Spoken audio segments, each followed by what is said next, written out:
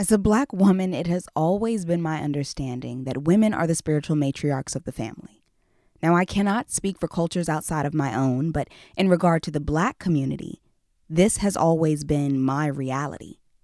So whenever I find myself stumble upon a young man, a man around my age, that speaks boldly about Christ, it intrigues me, and even more so, excites me. A few months ago, I found myself falling into yet another Instagram rabbit hole. But this time, when I emerged, I had more to show for it than just an hour of wasted time. I had in fact stumbled upon what had always been an anomaly to me. A guy around my age speaking boldly about Christ. But he wasn't just speaking about Christ. He was speaking about topics that this year specifically have been huge dividing lines. And so I wanted to have a conversation with him. I wanted to hear his heart. Where was he coming from? And why? On this episode of Here to Edify, I sit down with Brandon Che to talk about what drives his boldness for Christ, but also what drives his boldness to love both sides well. Here to edify. Here to edify. Here to edify. Here to edify. Here to edify. Here to edify. One of the biggest things that intrigued me seeing your content was you being just young and being outspoken about Christ. And so from my perspective, I personally don't see a lot of guys in general doing that. Not that I see tons of women, but usually just my perspective in the church, I'm seeing a lot of women. I don't see a lot of, guys being outspoken. And so that is always like, it like fills me up to see that. And it's also like, what is this here? So with all of that, I kind of want to just ask, when did you come to Christ? Have you always been outspoken about your faith? And if you have, like, what was kind of like the driving force behind that? Yeah, so I would say I came to Christ probably like 14 or 15. I can't remember exactly how old I was. I know somewhere between freshman and sophomore year of high school. Yeah, but I was a typical story, like grew up in the church my whole life. Like, yeah, I told you that like my parents met and got married at the same church that I'm still at. But in terms of like Jesus actually mattering in my life, probably like 15. All that being said though, but in terms of being outspoken about my faith and actually like feeling like I was supposed to say something, I think that was a really big turn because I think naturally in every person's faith, and I just from personal experience, I think at the very beginning, it's Jesus is mine, and that's amazing. Jesus died for me, he's mine, and yeah, I think that's like the first step, and I think it's a necessary step, right? But I think in terms of like, hey, Jesus is yours too.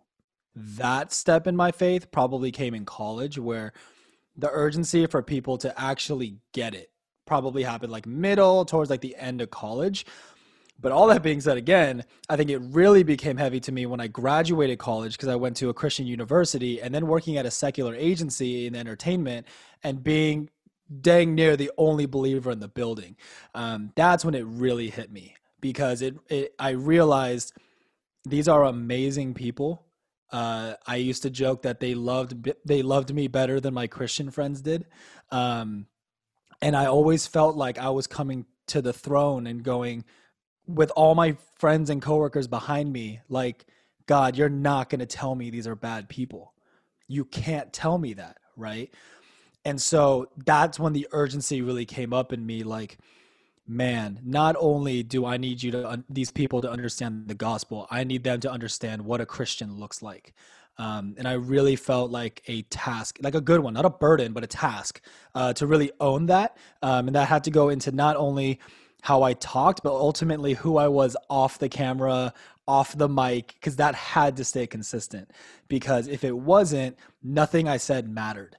And I think if any celebrity or 2020 has showed us, like, that's the truth. If who you are off camera is not consistent, everything you've ever said that is recorded and put out in public is now faulty. It's now dirt. No one cares what you said before, right? For better or for worse, right? With cancel culture in 2020, for better or for worse. But that was like a really long answer to say. I think it was a process. That's what I was trying to say. It was different steps in my faith where maybe I would say like, Jesus died for you and resurrected to save you. And that's still important. I will still preach that every day of my life. Hallelujah and amen. But I really have a passion for going the extra mile of, yes, Jesus died and resurrected to save you. And now here's how that should look practically in everyday life. And all my posture has ever tried to be is because I'm going through the same process. As I learn to understand these things and as God is showing me really cool things, I've always been the kid that talks too much. I've always been the kid that was like, Mom, Dad, come look at this thing I just did, or this thing happened today. Everyone under the sun has to hear this story now, right? And so I think something I told you before was, it's funny to me how God took the kid who talks too much to now talk for him. And so I had to accept for myself, like, I'm not going to shut up. I tried. I took different stages in my life to be like, Brandon, just be cool. Just sit back and like let things happen. And I, to a degree, I think I need to do a better job of that. But I just love helping people get it. When they have that light bulb come on and go, that makes sense. I have a bug for that. For people just to say, hey, that Jesus guy makes sense. I get it. Like, and thank you for venturing out here with me, because I don't think a lot of Christians do. I think they get scared when we get to the edge of the cliff and we have to take a jump of faith. Like, is Jesus over there? Like, is God over there? And I just have a lot of fun finding him on the other sides of those cliffs and then venturing out with people who are maybe out there but don't have the light, right? And that's such a Christian metaphor. But yeah, that was a really long answer to your first question, but that's kind of No, it's good. Take your time. So no, I think that, as you said about, like talking a lot, I find it beautiful when you do hear people, they're able to see this thing that, someone could demonize as this is horrible, but the Lord is taking this and uses this very thing. And I think that just speaks to our personality being something that is intentional. It's not something that I'm saving you now, throw it away type thing. But in light of words and, you talking and you being kind of like in these spaces where as you mentioned, where you're kind of the only one. When we think of the context of 2020 and cancel culture, there have been a lot of topics that you specifically have broached that are, tense or they have been super dividing lines.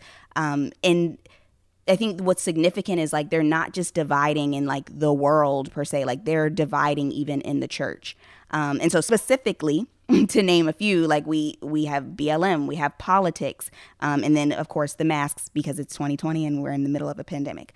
And so my question is, how do you broach those topics without falling into the white noise of like arguing about those topics? Because essentially that's what it just feels like inside the church, outside of the church. That's what we're doing. We're arguing. Yeah. First of all, I think I need to preface with, I don't think I do it that well or perfectly. I just try my best. I think let's be specific. Let's take BLM, just to get real practical. As someone who has half Black cousins, as someone who has Black, beautiful human beings that have just influenced my life, both from like afar, whether that be like artists or celebrities that I follow. So everyone knows that I'm a J. Cole stan. And so whether it's like people like that, or literally people I could name a whole list of actual friends and family who have made, or friends just who I consider family, who have made impacts in my life. I'm able to, and I'm privileged to be able to humanize a lot of these conversations. Because I have Black friends who are all over the spectrum of BLM, whether that be Christian, non-Christian, rioting is okay, or rioting or looting is a sin, or like that whole spectrum. I have all of them in my phone. And so people I could text or call right now. And so I say that to say, I think the only reason I was able to keep a level head to some degree with all the BLM conversations was humanizing was the first step. And actually having faces either when I'm talking about things or when I'm seeing things on TV. So I always say when I see George Floyd or Breonna Taylor or Ahmaud Arbery, I literally have friends and family that I see in those thumbnails of those videos and all that kind of stuff. So I think that's the first step is I have the privilege of being able to humanize those situations. But then secondly, really taking the Christian term, Imago Dei, image of God, and really putting that into play. And okay, if I see my black brother or sister here that's like looting is right, it's payback. Like we're fighting back for what we didn't have in this country, right?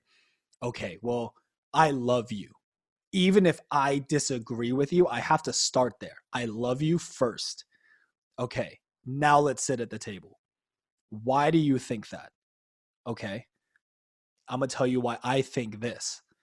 And 90%, 99% of the time, we're not really disagreeing on a lot. And that's what I've noticed. The white noise is the 1% that we're disagreeing on. And you can't define a conversation by that. And so then taking that to like the mask conversation. I'm a very specific situation where my grandparents, who are both over 80, spend weekends with us every single week. So staying safe for COVID and wearing masks hit very close to home for me, where we're in a time where we can't even trust data or we can't even trust information coming out of our government. I'm going to veer super safe. Like, I don't care what you think. If there's a small chance my grandparents could get hit with this, I'm way over here wearing masks, staying home, right? I'm 25. For my fellow mid-20-year-olds who are living by themselves in LA, and they're like, I gotta work, bro. Like, I can't be out of work. I'm not gonna demonize you because you're in a completely different situation than me, right? So now, do I think anyone should be running around not wearing a mask? No. But if someone does, I'll at least humanize you and sit you down. Because something I also told you before was, in all these conversations and in everything of life, I feel like we often say, like, why did they do that? They're so stupid. Like, why would you ever do that? And I would argue 100% of the time, if not 99, there's a valid reason. Like, very rarely do humans do things for no reason, where they're just like, I'ma just do it, right? Like, no guy hits up a girl for no reason, right? Just like no one just wears a mask for no reason. So I think it's being able to understand that everyone has a reason for something. So rather than questioning the human, let me just question your reasoning. And that's very different. Where cancel culture tries to cancel an entire person, let me just try to cancel a way of thinking for you. That's not healthy, or that isn't productive, right? And the only reason that I think, first of all, I enjoy that. I probably enjoy tension more than I should. But secondly, I've just had amazing older people in my life walk through that process with me. I am very opinionated. I am overly passionate. And I'm a nerd about things that I love. So whether that's theology or just humans, so things that like BLM and all this kind of stuff, like I have a passion for that. If it affects people, it affects me. And so I want to be helpful in how we talk about these things, but I've only learned from people older than me because I think people our age tend to not do these things well. Just if we look generally, right? And it's because I think we always think that we're right. We hold so tightly to what we think is right that we don't want to know what's actually true. And we have to be able to admit when we're wrong. We have to start on that ground where if there's a conversation, we're both approaching this saying, hey, I'm pretty sure I'm right, but if I'm wrong, I'm wrong. And that's a level of humility that had to get beat into me from friends and family. Like, hey, Brandon, you're often wrong. So just live with that. And that's okay. And they were able to love me in being wrong. And I think that's what Christians don't do well. We don't love people well when they're wrong very often, at least in the American church, right? From my experience. I don't know how it is overseas. But yeah, I don't know. That would be my long answer again to like, why I'm able to at least have the conversation, because I don't even want to say I do it well, but I am down to have the conversation because very often it does diffuse a lot of things, just to look someone in the eyes and be like, how was your day? Like before we talk about what's at hand, like how you doing? Like what's really going on, you know? But yeah. Mm. No, that's good. So you mentioned like that it affects you. I think you said like if it interests you, it affects you. Yeah. And so like another thing that I find interesting is from the outside looking in, just someone that doesn't know you, they could easily just be like, you know, you're talking about things that in some aspects like don't largely affect you, you know, like 100%. 100%. you've kind of spoke about it, but I'd love to have you go further of like, is this, because I mean, you're also mentioning how, you know, you kind of enjoy the tension and all of these things. Like, have you always, what has like shaped your desire to just be like educated about the things that you talk about, but then like you do it in a loving way. And then I think just like realistically, one of the things I'm realizing in this moment is I'm realizing it more and more. America is just so black white. Like we just there's no gray area. You know, there is, but there's no gray area in the conversation. And that is like extremely detrimental. That's a whole nother conversation. But in light of all of that, and that's again in the church and out of the church, you know, it's just always black white. And like, do you ever feel as an Asian American that you are kind of like just not included in that conversation? Yeah. So make sure I don't forget that last question about the America being black or white. I'll answer the first question about being educated. I think it's because as a kid, I used to talk about a bunch of stuff I didn't really know about, but I would pretend like I did.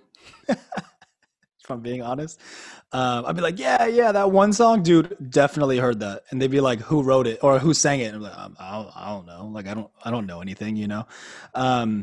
But I think again, when I got to college, I feel like that often happens for people. You get to college and you get outside yourself. And I just realized how many people were just smarter than me, just way smarter than me, and knew things much better than I could. And so whether that was music for me, so like I rap and I make music, and I think a huge change I made when I got to college was I studied all my favorite artists and I tried to pick apart what I liked about each of them, and then how do I become like Megatron and like try to put that together, you know, to make my own style, right? And so similarly, again, just going back to, I feel like BLM is just a good example because it's so tense. And so with BLM, I love educating myself because one, to find out where I was wrong, and two, to find where truth is, because I firmly believe any truth is God's truth. Anything. If it's true, it's God's. It belongs to him and it came from him, right? And I love God's truth. And so let me go find that. And then when I find the straight line, I can see what a crooked line looks like. But a crooked line doesn't mean, it's like a crooked reasoning or a crooked conclusion from someone, right? Doesn't make a crooked person, but that's a different conversation, right?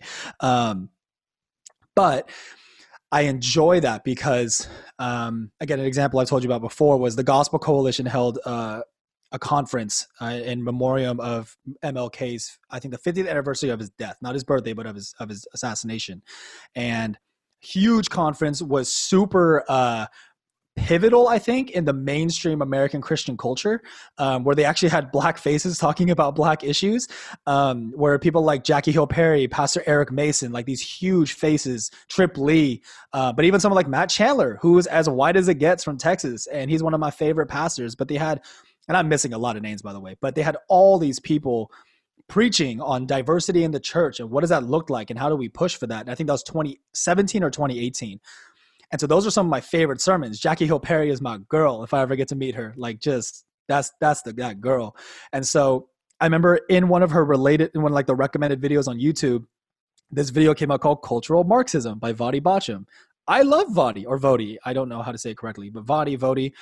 But he's also become like the poster child for, he's the black guy who doesn't like BLM and he thinks this is cultural Marxism, right? And so, and I knew that before I watched the video. So I watched it and then realized it was part of a conference from Sovereign Nations, which was pretty much the antithesis to the Gospel Coalition conference, where it was, again, optics. I work in PR marketing. So optics, I'm pretty sure all the speakers were white. Maybe one was Hispanic and then another one that was black, but all super biblically grounded theologians. So again, we have to start there.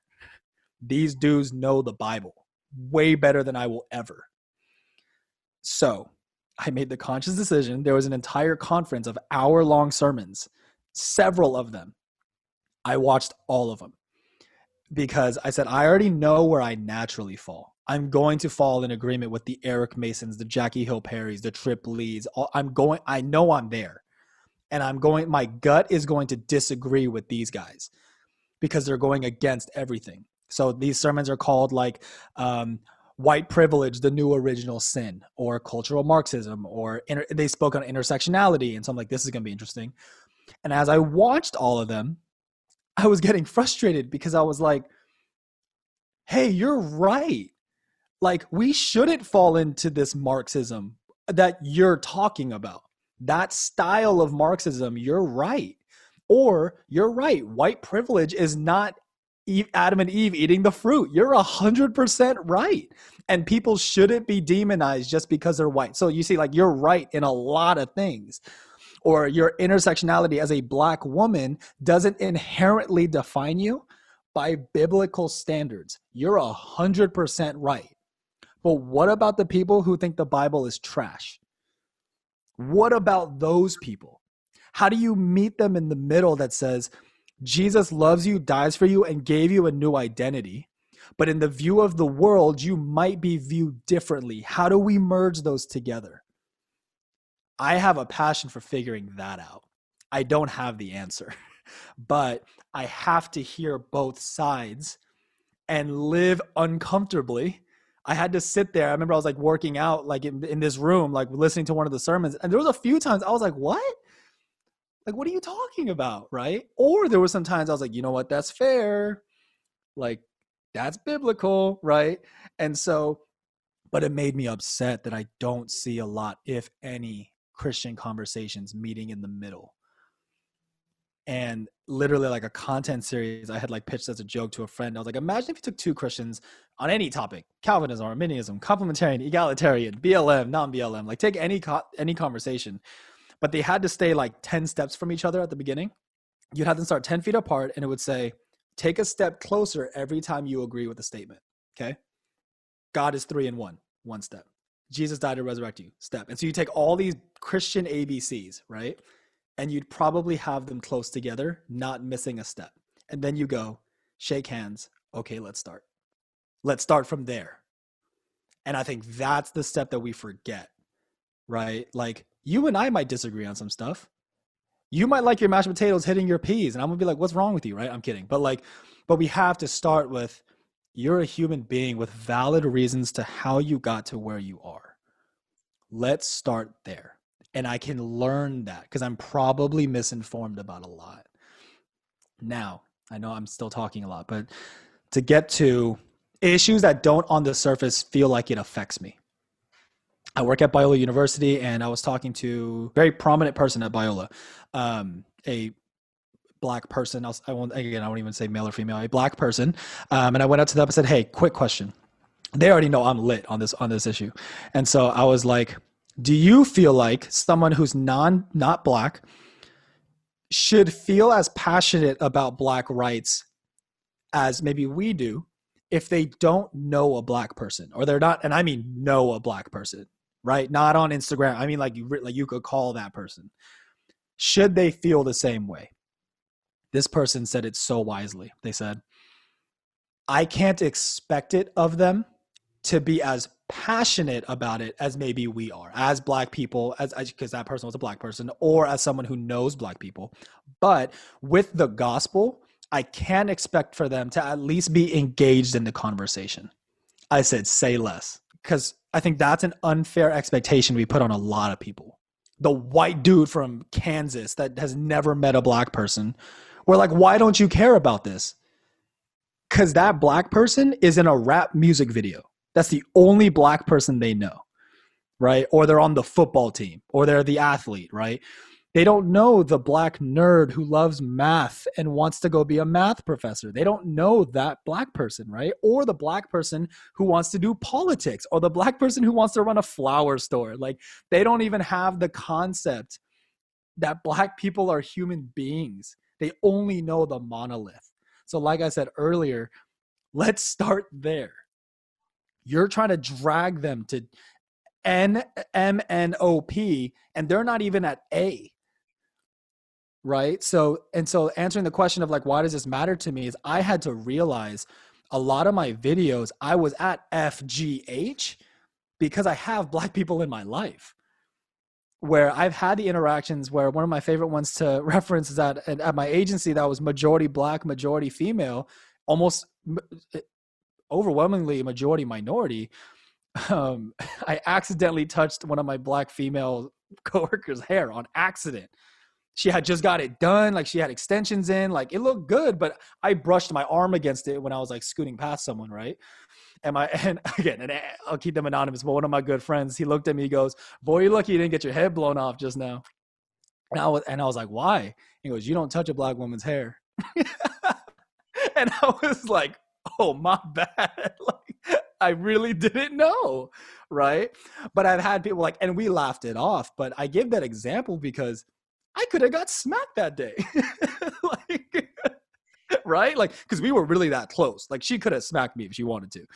And so that's a funny example. And I have a bunch of non-funny examples, right, that I could give. But I was in an environment where I was able to say, yeah, let's not make those jokes about Asian people. Where they were able to say, I had another Black coworker say, "I don't like grits." And I was like, "Really?" And they were like, "Why? Because I'm Black?" And I was like, whoa, yeah. You know what I'm saying? Like I really had to show like that was a stereotype I had of all Black people. I thought y'all all like grits or y'all all like greens, right? And you hear I'm purposely saying you're really ignorant because that was the stereotype in my head, right? But I had people lovingly able to say like, "Nah, that's not it." Like it's just not it. Like don't roll with that, right? So, and they're not even Christian. Like that's the punchline. They're not even Christian.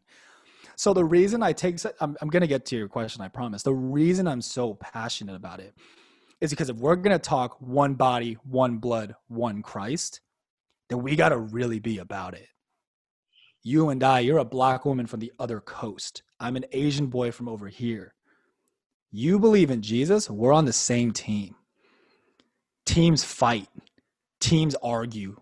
But teams also sweat together, they cry together, and they go to battle together. And you get over the fights.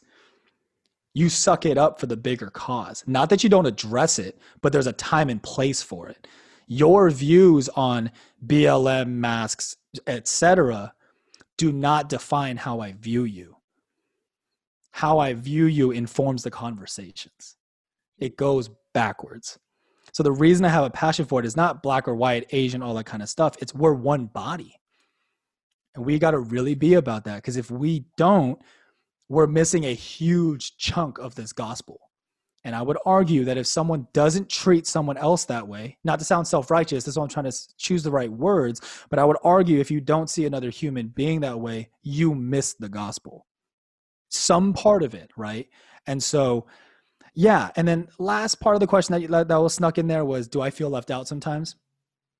Sometimes. I think Asians are probably a very looked over culture because we're also very collective. So we're very like whatever's for the betterment of the group. So sometimes it's easier to shut up, take the jokes to get to where we're trying to be. We don't care about our problems. It's not an issue to us, right? Because me being called, let's say the typical Asian one, me being called a nerd, right? Or me being called soft or called passive, I can still get to where I'm trying to be for my family's sake. If you think I'm a nerd, that doesn't bother me. That's why I think a lot of Asians are able to suck it up and get good grades and have steady careers and all that kind of stuff but also have some mental health issues, right? Some emotional issues so I'm not saying it's perfect, but I think the reason we get overlooked sometimes is very often we're not the type to be like, we need this fixed now. Because sometimes getting that, stirring up that attention and I'm trying to say this intentionally, stirring up needed tension.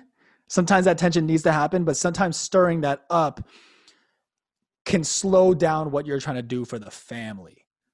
because you're trying to fight for you, right? So it's not a bad thing, but it's Asian culture is very collective.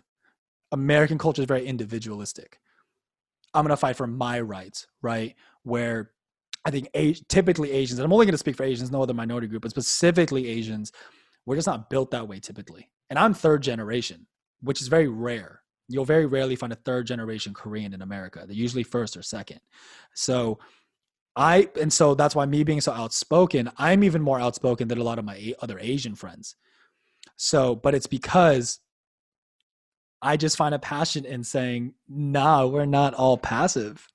Like, I have a voice, but I have to be loving in how I do it because Asians are not common in this space. So if I don't do it properly, I'm going to be looked at as the crazy Asian, similar to the angry black woman trope, right? It's very similar because it's going to be looked at as, why is the Asian dude stepping out of line? So I do have to be very calculated with how I do it, which is why I have to educate myself and all that. So they all kind of works together. But yeah, sometimes I do feel looked over, but I also feel like my generation's the one that's saying, nah, like we're not with that. Like, not only are we going to, and so again, collectivist, not only are we going to speak up for our issues, where's my Black, Hispanic, Middle Eastern, like where's my family at? What are y'all lacking? Okay, cool. Let's go. Like, I got you, because that's our culture. It's not just for us, it's everyone. So yeah, again, long answers, but. No, I appreciate it. I'm like, don't stop doing your videos. Like, continue. This is so good. Yeah. So you were talking about in the way that you speak, doing it lovingly and all of this stuff, like being necessary. Specifically, in one of your more recent videos, is actually so far my favorite. You literally open it with the fear of God has a tone and the love for people has a tone. I believe I'm quoting that correctly. Yeah, talk about that tone. Like, what is it and why is it so important? Yeah. Do you have siblings? I do. Okay, so I'm the oldest of 3 boys. We're all about 3.5, 4 years apart. So, when you're a kid, and the parents are around, you act a little different. Posture's a little better. You're not hitting your sibling right in front of your parents, right? We're a little too smart for that. I'm going to hit you in the leg where the bruise won't show when mom and dad are upstairs, right? I think you kind of get where I'm going with this. The fear of God is knowing that he is ever present. You will be held accountable. And so I forgot which pastor said this, but he said, all sin will be held accountable either on the cross or by you. You choose, because Jesus acts as our advocate, right? Like, we're going to get to heaven and Jesus is going to go, no, God, I know his sentence. I took it for him or her. Let him in, let her in, right? So but that death sentence by gospel terms, right? That death sentence, I'm living knowing words I say have a weight to it. Sticks and stones may break my bones, but words will never hurt me. That's not true. Words will eat at you and sit in your head and your heart, right? And live for the rest of your life. So very often you can be completely right about something, but your tone is horrible. This is from someone who people are always really surprised when they hear this. I have a temper issue. I have an anger issue that I've had since I was a kid. So, but very often when my parents would sit me down, they would say, you're not wrong. How you said it was wrong. How you went about it was wrong. And so when I look at Jesus, let's take him flipping tables in the synagogue, because people love talking about that. I made a whole video about that. So, tone. Well, I can flip tables for Jesus. Like, Jesus did it. Like, Jesus was out here, bro. Like, I'm doing what Jesus did, right? All right, bro. Jesus also did that a few days before he died. He also did that after 3 years of telling people he was the Son of God. He also preached in the temple for days after flipping tables. So you want to talk about tone? He was angry because he loved these people. That's different. He flipped tables and then went, now let me tell you why I flipped these tables. Because your God deserves better. Because this temple was built for something different, right? So when it comes to the fear of God has a tone, it's a posture. Not only a tone, it's a posture. It's, I can come at you crazy if I really wanted to, but I got to talk to my Father after this talk. And I want to be able to come to him and say, I spoke to them how I believe you would have. Now we had to talk about, well, what tone do you think God has? That has to be important too, right? And the example I'll use here is Adam and Eve ate the apple, went to go hide, and God came in the cool of the day, walking, chilling. He could have been lit. He could have been like, come out, where you at? We got to talk. He went, why'd you put clothes on? That's a tone. So what I'm saying is, if we're going to talk about tense subjects and we want to act grown, then we got to act grown. The Bible says the tongue is so hard to tame, so we have to treat it accordingly. If we can just talk like, my truth is my truth, don't take my truth, I'm talking, I believe this. You don't know how scary God is. You really don't know. God is huge, right? And so when it comes to that, it's not that we live terrified. Fear of God is just being aware of who's in the room with you, who's listening, who's watching. But now, not only because you're going to get a spanking or something like that, it's because you've been loved better than that. You've been loved too well to love someone else that poorly. So if you're loving poorly, you don't understand how well you've been loved, right? So yeah, I think that's my full answer to that question. I learned something literally. I know I've only talked to you twice, but I just learned so much. I'm like, oh, this is amazing. Yeah. So what is your underlying goal? Like every time you sit in front of the camera or, you sit in front of the mic, what is it that you're hoping that comes off of you that people receive? Man, I reacted that way because this is going to come off so basic Christian, but I really, really do mean this. For the glory of God to be known. I don't need anyone to remember Brandon's name. I don't care, right? The insecure, unhealthy Brandon cares, but that's on me. What my heart of hearts wants people to understand is for the believer, it's look how good God is, that his truth is there too. You went to the edge of the universe, of this BLM universe, or this COVID-19 mask, should we worship in church or not, edge of the universe, and he was there. So that's for the believer.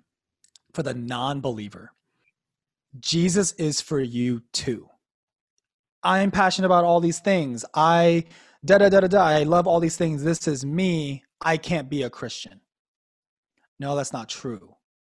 So I kind of put it like, when you go to like a fun house and there's the crazy mirrors, for both the believer and the unbeliever, I just want to straighten that mirror for who God is for them. You have a diffracted image of who God is. Let me just try to flatten that mirror out for you. So you're getting an accurate depiction. So now you decide if you like it or not. So when someone's getting really angry at God, I'm like, okay, well, what image of God do you have? Because if it's wrong, I'm probably mad at him too. I'm not with him either. So let me get your Jesus right for both the believer and the non-believer, right? And so where I get that from is people feel a way about David Platt. There's a whole spectrum of people, how they feel about him, which is wild to me. But I love him, met him in March right before lockdown. And he gave this whole sermon at Biola. I can link it to you. It's literally on our YouTube, where he talks about, I wrote it down, but he was giving the argument that God is for the glory of God. Therefore, we as his people should be for the glory of God. The Bible tells us how to do it.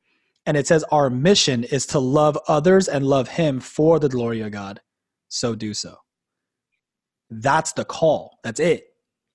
God is for God's glory. God saved us from God, for us. That's the gospel. So in a video, I said, we don't fight for justice's sake. DM. Brandon, why can't we do that? Like, why, if justice is a good thing, why can't we just fight for that? Because God isn't just for just sake. God is just because he's holy. And so to glorify his holiness, we should be just. So we fight for justice for God's glory. We talk about, we navigate BLM, we navigate COVID, we navigate all these things for God's glory. Because if we don't do that, we'll lack the fear of God, we'll lack patience, we'll lack humility, we'll lack love. Because then it's for us. Because then I'm talking at you. But if I'm talking with you, then we can find common ground. And that common ground at the end of the day should be, if we're believers, right? Man, God is good. That's the common ground. And then that's honestly, you could use the same common ground for the non-believer to say, man, God is good. And I said, you're right. Let's talk about it. Here's why he's good, right? But see how all that justice is a means to the end, just like love is a means to the end. Sacrifice means to the end, right? And so I think that's what a lot of people are missing. It's not what I'm trying to say. I think that's what a lot of us forget. Me too. What's our end? What's our end goal, right? So yeah, like I could come on this podcast and just tell you about me. I'm not interesting. I'm going to die one day. Brandon Ashford ain't going to be here one day, right? So we can't be the end. My attention, my glory, my name being known physically, literally cannot be the end. So there has to be something beyond that, right? So yeah, that was a long explanation of the glory of God. I genuinely do not mind the long answers. I am so appreciative of it.